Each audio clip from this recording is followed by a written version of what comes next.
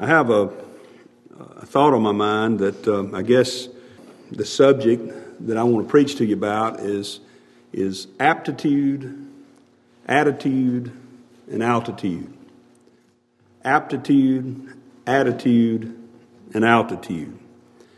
And I've heard it said before that your attitude and not your aptitude determines your altitude in life. Now, I think there's a better way to put that, and this is what I believe is a better way to say that, is that your attitude about your aptitude will determine your altitude, or how high you rise in your service to the Lord. And what do you do? What do we do when we face giants in our lives? What do you do when a giant of a problem, an obstacle comes up in life? And think about the giants that we have faced over the past year or more, both in the political world and in the area of the pandemic, and in general in our world today, in the country that we live in particularly. There's a lot of giants that we face. There's a lot of problems that are in our way. And the answer to that, I want to use a couple of examples tonight. I want to use a couple of examples of how to face your giants, how to face giants in your life. One is found in Numbers chapter 13. The other is in 1 Samuel chapter 17. And y'all probably guessed that last one. But the answer to it, I believe, is aptitude, attitude, and altitude, okay? Understanding the relationship there. So the first thing I want to look at is, let's go back to Numbers chapter 13, and I want us to look at the time in the wanderings or the exodus of the children of Israel from Egypt, where they first came to the land of Canaan. And they first approached the borders of that land that God called the Promised Land, that He had promised to give them. And they were going to inhabit it. They were going to possess that land. And we start out reading in Numbers 13 that God said to Moses, you need to send some men out there to search out the land, which tells me something important, and that is that we do indeed need to take assessment of our circumstances from time to time. God, some people would say, oh, well, it doesn't matter I'm just going to be completely ignorant of what's going on around me, and I'm just going to bull on ahead like a bull in a china shop. I'm going to just go forward because I know the Lord will just do whatever it takes. Now, that's that is faith. I get that. There's a place that we ought to engage in our faith where we disregard the circumstances, perhaps, and we go forward because God told us to, but we are never to be ignorant of our circumstances and the world around us. If you go to college, for instance, you young folks, and you're ignorant of the fact that when you go over there are some of these wild ideas that are going to be impressed upon you that are totally unbiblical, you're going to be shocked, and you're not going to be expecting that. You need to know what you're facing. But the problem with that is that we run into often is that when we look into the obstacles, when we look into the circumstances, we are intimidated by them, and we tend to be like these Israelites that you're going to see, that we just kind of quietly back down and think there's nothing we can do. Sometimes isn't that the way we feel? What in the world can I do? There was a time when Jesus was preaching on the hillsides of Judea, and there was a great multitude there, some 5,000, and I forget which gospel it's in, which gospel carries this particular verse, but in one of the gospel accounts of this, they bring a young boy that they had 5 loaves and 2 fishes, and the disciples say, but what are these among so many? What are these among so many? Sometimes I ask myself that, what am I among so many? What am I amongst facing so many problems? But remember, it's your attitude about your aptitude that determines your altitude, how far you go in life. Now, your aptitude is just your capability. It's your own abilities. It's what you have in your particular situation that you can use. Some people have an aptitude for math. I don't. My wife is a very good mathematician. Math is just not a place that math and I don't get along, okay? That's why I'm not an accountant today. My son, Austin, is an accountant because he gets along with math. He has an aptitude for that, you know. Some people have an aptitude for mechanics. Some have an aptitude for rocket science. Some have an aptitude for literary pursuits. And so there's some things you have that others don't have. I have particular things that I'm better at than others, and I have particular weapons at my disposal, if you will. And that's what I'm talking about when I'm talking about your aptitude. Now, the question then becomes, what is your attitude toward your aptitude, toward your abilities?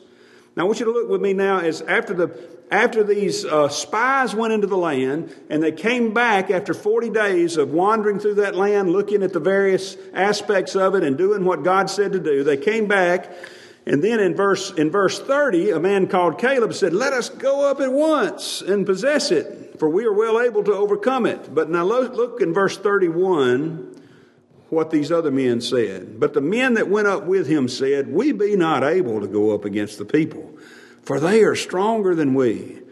And they brought up an evil report of the land which they had searched unto the children of Israel, saying, The land through which we have gone to search it is a land that eateth up the inhabitants thereof. And all the people that we saw in it are men of a great stature. And there we saw the giants, the son of Anak, which come of the giants. And we were in our own sight as grasshoppers, and so we were in their sight." You see, they had a totally different attitude about their aptitude. They had a totally different view of their own abilities as they stood there and looked into the place God called the Promised Land. And I want you to notice this. They saw as a dangerous land the land that God had called the Promised Land.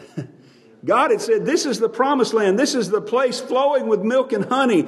But when they saw it, instead of the Promised Land, they saw a scary land. They saw a dangerous land, a place that they say in verse 32, that eateth up the inhabitants thereof. My goodness. What a difference in a view. What a difference in the way they looked at it as opposed to the way God looked at it. And listen, everything, it wasn't like they went in there and found something different than what God had said. God had promised them that it was a land flowing with milk and honey, that there would be cities there would be walled cities, there would be vineyards, there would be places that they had not planted that they would possess. They had been cities that they had not built that they would dwell in. And look back at verse 23. It says they came to one place called Eshcol, and in verse 23 it says they cut down from thence a branch with one cluster of grapes. Brother Mason and I went out to a place called Madeira, California a few years ago, and I was preaching at the Madeira church there, and that's a sweet little place. It's right in the center of that Central Valley of California where all the farming that goes on is very hot, and without irrigation it would be very dry, but they've learned how to harness the water and they irrigate that place, and it's just a lush garden, and it's the place California provides. I think it's something like 80% of the vegetables that we eat come from that place out there. And right across the road from the Madeira church was a vineyard. I'd never seen a true vineyard. I'd seen some muscadine vines and some scuppernong vines, but I'd never seen any grapevines. And this was a true vineyard. And there were some beautiful grapes on there. It was really a neat place, and some of them were little, some of them were bigger. But I tell you, beloved, even in that vineyard or any other vineyard I saw when I was out there, I never saw a cluster of grapes that had to be carried between two men on a staff. Listen to this. They cut down from thence a branch with one cluster of grapes, and they bear it between two upon a staff. It was so big, that one cluster of grapes, that they had to get two men to carry a stick and to tie it in there between them. It was so heavy, one man couldn't manage it. God promised them it would be a place like that. And then when they first began to speak, after they returned from searching out the land, down in verse 27, when they started telling them what it was like, they said, "We came unto the land whither thou sentest us, and surely it floweth with milk and honey, and this is the fruit of it." They're saying, look, they brought some pomegranates. They brought this big cluster of grapes. And they said, this is a land that flows with milk and honey. It's just like what God said it would be. There wasn't a problem with God making a mistake. It wasn't that they went in there and said, I know God said this was a beautiful land flowing with milk and honey, but all we saw was desert. We didn't see anything really special about it. We might as well go back to Egypt. That's not what they said. That wasn't the problem. There was no problem with the land. And there was no problem with God's prediction about what the land would be like. But the problem was with their view of the land, but more particularly their view of themselves. Because you see, they saw themselves as incapable and insignificant.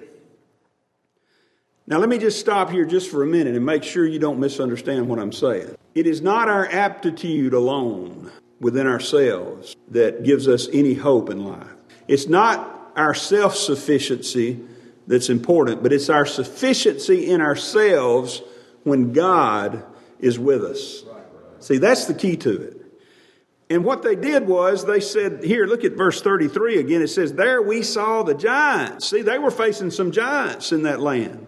They came up against a giant of a problem. They saw literal giants, the sons of Anak. And I'll tell you, beloved, we're going to read about David and Goliath, another giant. Goliath was a descendant of Anak. He was a descendant of some of these here because he lives in the place where these sons of Anak lived, a place called Gath and a few other cities, but that was where the sons of Anak dwelt. But it says, we saw there the giants, the sons of Anak, which come of the giants. And listen to this. And we were in our own sight as grasshoppers. And so we were in their side. Are you a grasshopper Christian? I'm sorry I have to say sometimes I've been a grasshopper Christian. Because I tell you, when I look at my own self through the eyes that the world gives me, then I look around and say, there's not much I can do in this situation. There's just not much I can do about the problems that lie in front of me. You see, they had the wrong attitude about their aptitude. They had the wrong view of their capabilities. They did not see God as the rock that He is. They did not see God as the help that He is. On over in Deuteronomy, the 32nd chapter. I wish we had time to read the whole chapter. It's such a good summation of the history of the children of Israel. But over in Deuteronomy chapter 32, and let's just begin reading in verse 12. And this is a very good summation of what happened here.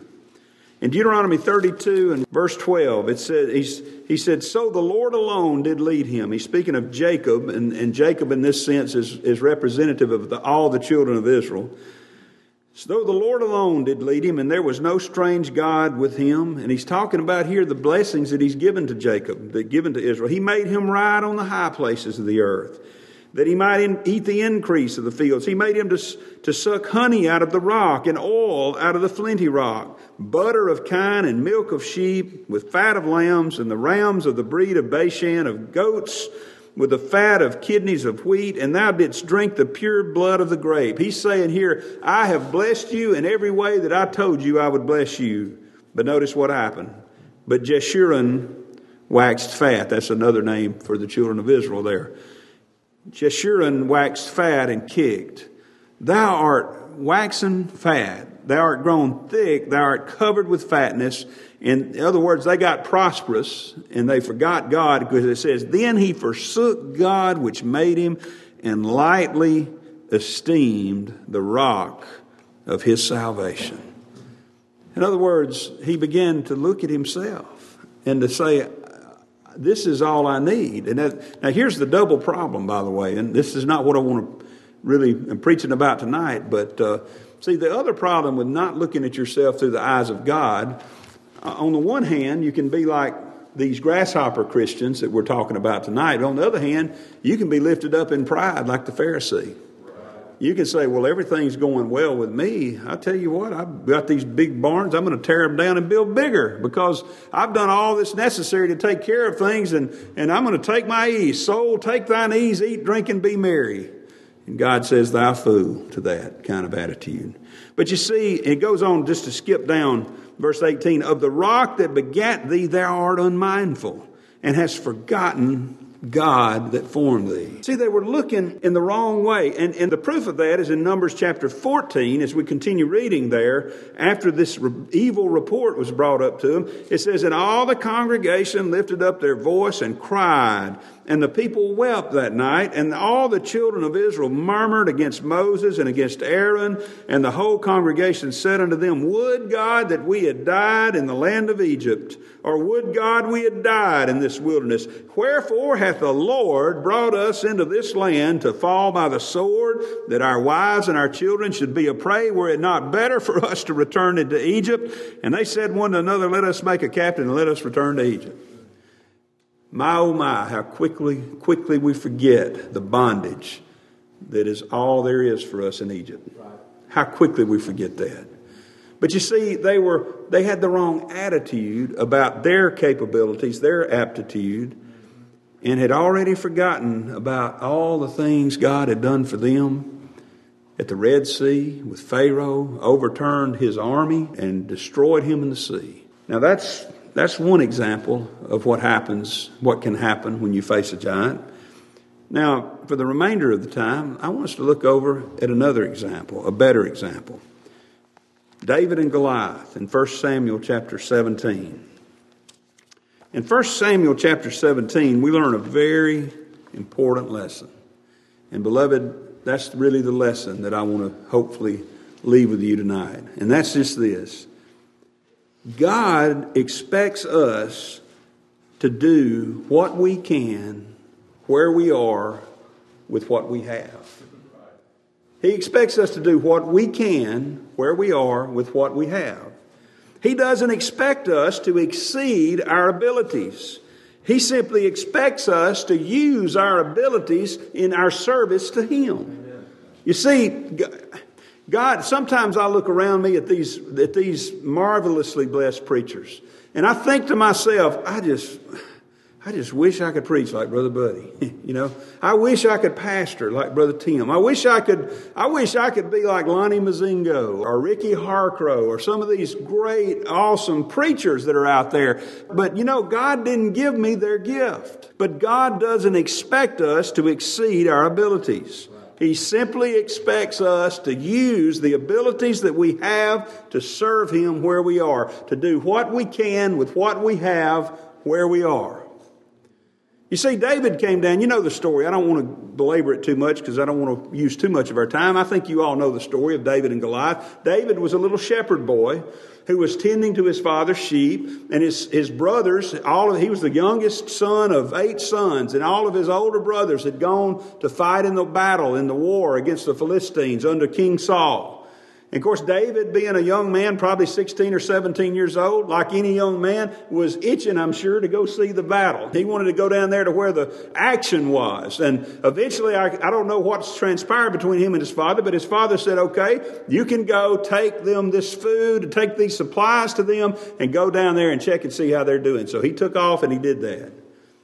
And when he got down there, the Israelites were encamped on one cliff, if you will, on one side of this valley called the Valley of Elah. And the Philistines were encamped on the other side of this Valley of Elah. And down into the valley every day for so many days, and I forget the number, but it had been many days, marched a real literal giant. Now you think we're facing giants in a figurative sense. They were facing giants in a literal sense. He was about 10 feet tall. He could just stand flat-footed and dunk the basketball, He didn't have to jump at all, So this man called Goliath was coming down, and he was challenging the armies of the living God. And indeed, he was challenging the living God. He was cursing their God. And this champion came down to them and was challenging them every day and said, you fight me. You send one person out to fight me. And whoever wins, that's who wins the battle. That's who wins the war. And of course, Saul, who was the only semi-giant among them, he stood head and shoulders above all the rest. rather than doing his kingly duty and going down there and fighting this giant himself, he was staying in his tent while all of his soldiers were quaking in their armor there, afraid, terrified of this giant that came down. Enter David, the little shepherd boy, remember? The little 16, 17, 18-year-old. I don't know exactly how old he was, but he was young. He was not a soldier. He was not of royalty. He had been ordained and chosen by God to be the king of Israel, but he hadn't come into his prime yet. He wasn't in any kind of king school, you know. He was just a shepherd boy. And he came down there and he saw what was happening. And this least of the sons of Jesse, who was not even worthy of a shout out by his father when Samuel came to choose a king. They didn't even call him in when Samuel came and said, show me your sons. They just said, well, it can't be David. He's just too insignificant. He's out there with the sheep anyway. Let's just leave him. Wasn't even worthy of a mention. Samuel had to bring it up. God had to tell Samuel, and Samuel had to bring it up. And of course, you know the rest of that story. David, who is this young shepherd boy, comes down there and sees this and says, hey, I'll do something about it. I'll take care of it. Now, let's talk about that just for a minute. Remember what I said? It's your attitude about your aptitude that determines your altitude. Think about David's aptitude. Shepherd boy, young teenager, no experience in fighting giants, no experience in sword play. Compared to Goliath, David was probably at the most half his size.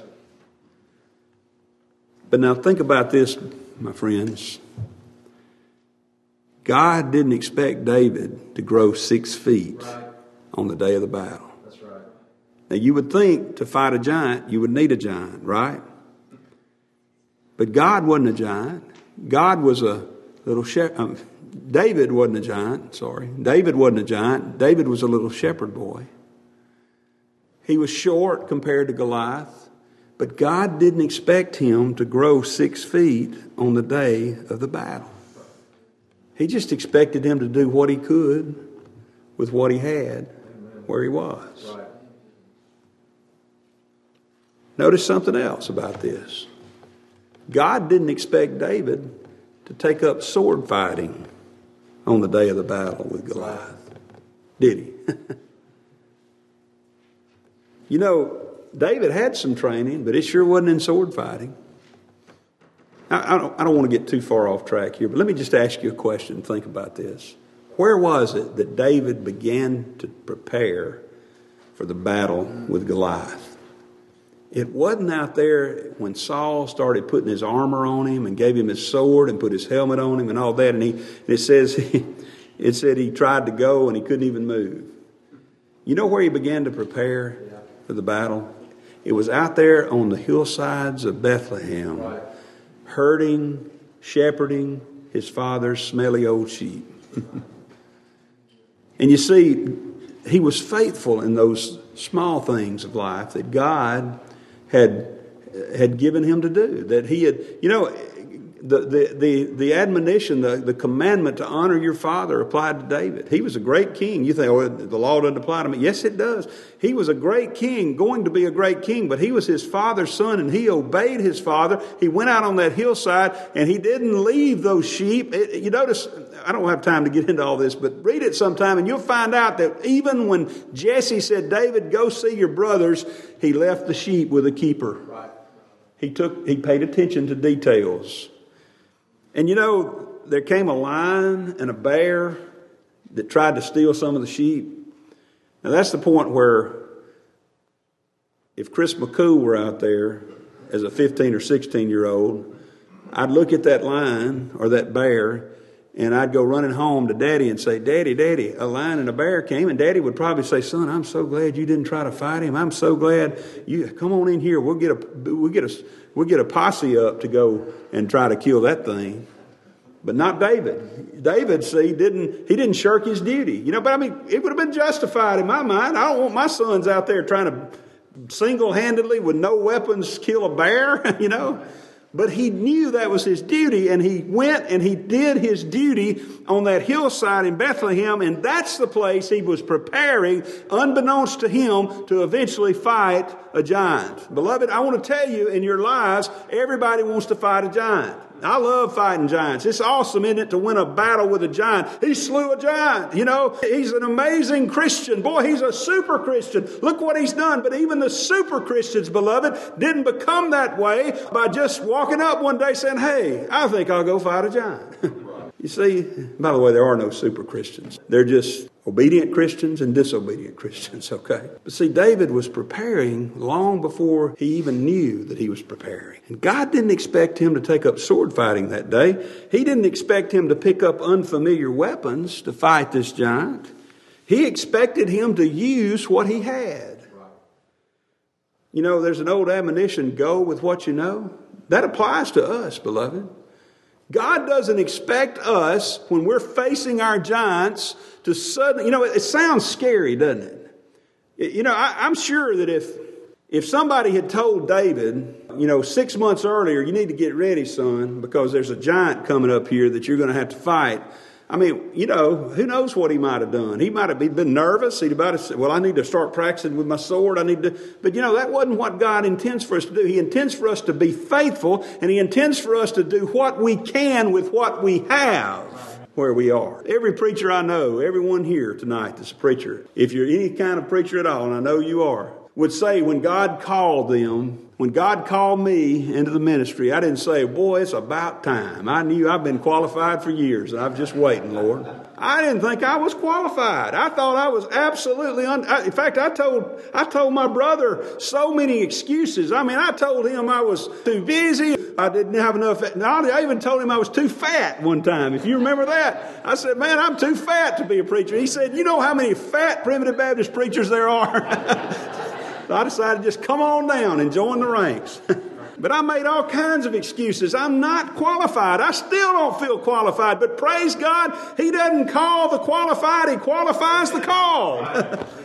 Praise God. That doesn't mean that we don't study, Brother Buddy. It doesn't mean we just, oh, well, the Lord will screw off the top of my head and pour a message in. No, it means we study to show ourselves approved unto God. We fill our water pots up to the brim, beloved. When they filled those water pots up that day at the wedding in Cana of Galilee, I could see some old servant saying, what are we doing this for? This is water. It's not going to do any good. I don't want to keep carrying water. Let's just fill it halfway up. You know what would have happened if they had only filled them halfway up? They'd only had half of a cask of wine. But see, they did all they could do. And that's all God calls us to do. He doesn't call us to do His work. He calls us to do our work. Amen. Just fill the water pots up to the brim. Let God do the rest. And that's what He's saying here. He didn't call David to all of a sudden become a skilled swordsman. Saul tried to impose that on him. He put that armor on him, and he tried to match armor for armor with Goliath. And it's the funniest sight I can think of in my mind is he put all this huge armor on him, and he's trying to go, and he's wobbling around like a weevil. You know, he just can't even move. He said, get this stuff off of me. Get this stuff off of me. I don't believe for a minute, by the way, that David believed that he could do anything with Goliath under his own power. See, his attitude toward his own aptitude was not that, hey, man, I got this. But I want you to listen to what his attitude was. In verse 32, David said to Saul, let no man's heart fail because of him. Isn't that what happened to the Israelites? Yeah. They saw these giants and their hearts failed. He said, thy servant will go and fight with this Philistine. And then Saul said to David, thou art not able to go against this Philistine to fight with him, for thou art but a youth, and he a man of war from his youth. But then he goes on to tell him some stories. These aren't made up stories either.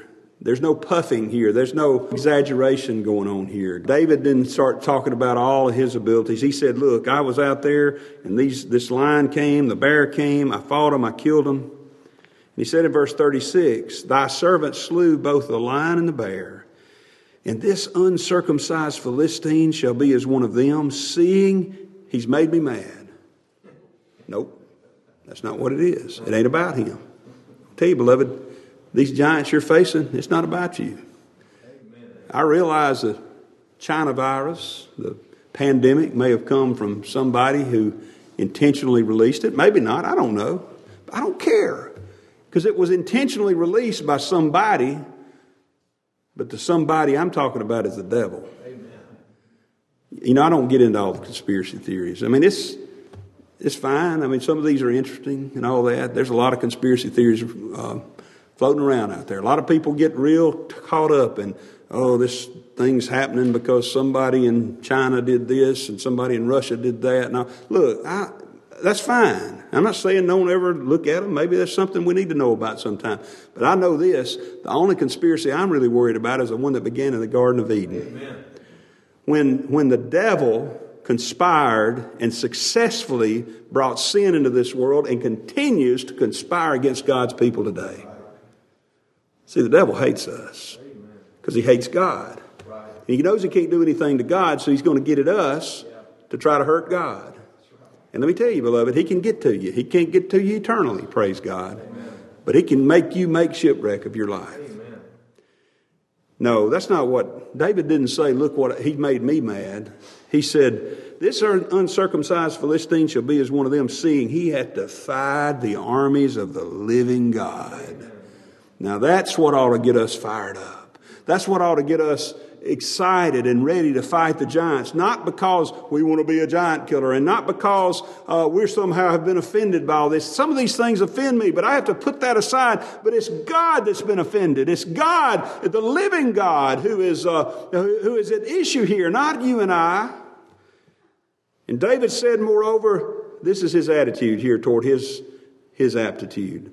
Moreover, the Lord that delivered me out of the paw of the lion and out of the paw of the bear, he will deliver me out of the hand of this Philistine. And in the face of such faith, even Saul had to say, go, and the Lord be with you.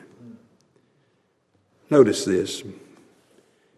God didn't expect David to pick up some unfamiliar weapons or to suddenly become an advanced sword master or to grow 6 feet. He just expected him to do what he could with what he had right there where he was. David took a sling and some stones and he went out there and used what he knew to defeat this giant of a man. Look at the totally different outcomes here. In the case of the Israelites, back in Numbers 13, you can read it sometime, but basically their attitude towards their aptitude condemned them to wander 40 years in the wilderness. Boy, that wasn't much altitude, was it? Instead of ascending into the promised land like they should, they wallowed around in the dirt and the dust of the wilderness surrounding Canaan for 40 years, all because of their attitude towards their aptitude. But in the case of David, he went on to rule Israel as their greatest king, their greatest earthly king. He ascended to the throne of Israel eventually. He slew that giant. He won the battle that day on behalf of all of the children of Israel. And he ascended as God had promised him to the rulership of Israel. And David could easily have looked around at all those other soldiers, including Saul, quaking in their boots, and said, what in the world can someone like me do? Surely they don't expect me to step up. Surely they don't expect me to face a giant and to much less to win. But you just remember this, beloved. One man or woman with God is a majority. Amen. You want to be an army?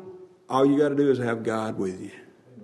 Amen. There was a time, Brother Tim wrote a song about it. There was a time when Elisha was out on the hillside there in Judea, and the Assyrians came. They were so sick of Elisha because he was constantly messing up their plans because God was telling him. It's like I think the way he put it was the king said, I can whisper it in my bedchamber, and he goes and tells it publicly because God is telling him what's happening. But the Assyrians were against him, and they surrounded this hillside.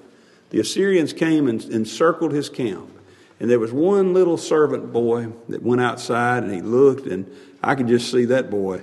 His jaw dropped and his knees began to knock and he began to tremble in fear. And he runs back in, Master, we're surrounded. And that old prophet didn't didn't jump up and start running around like a chicken with his head cut off saying, what in the world are we going to do? He just bowed his head and he said, first he said, son, they that be with us are more than they that be with them. And he bowed his head and said, Lord, open his eyes that he may see. And those two men against thousands of soldiers, suddenly it was revealed to him that there was a whole army of angels encamped around them, chariots of fire circling that hillside between them. They that be with us are more than they that be with them. One man with God is an army.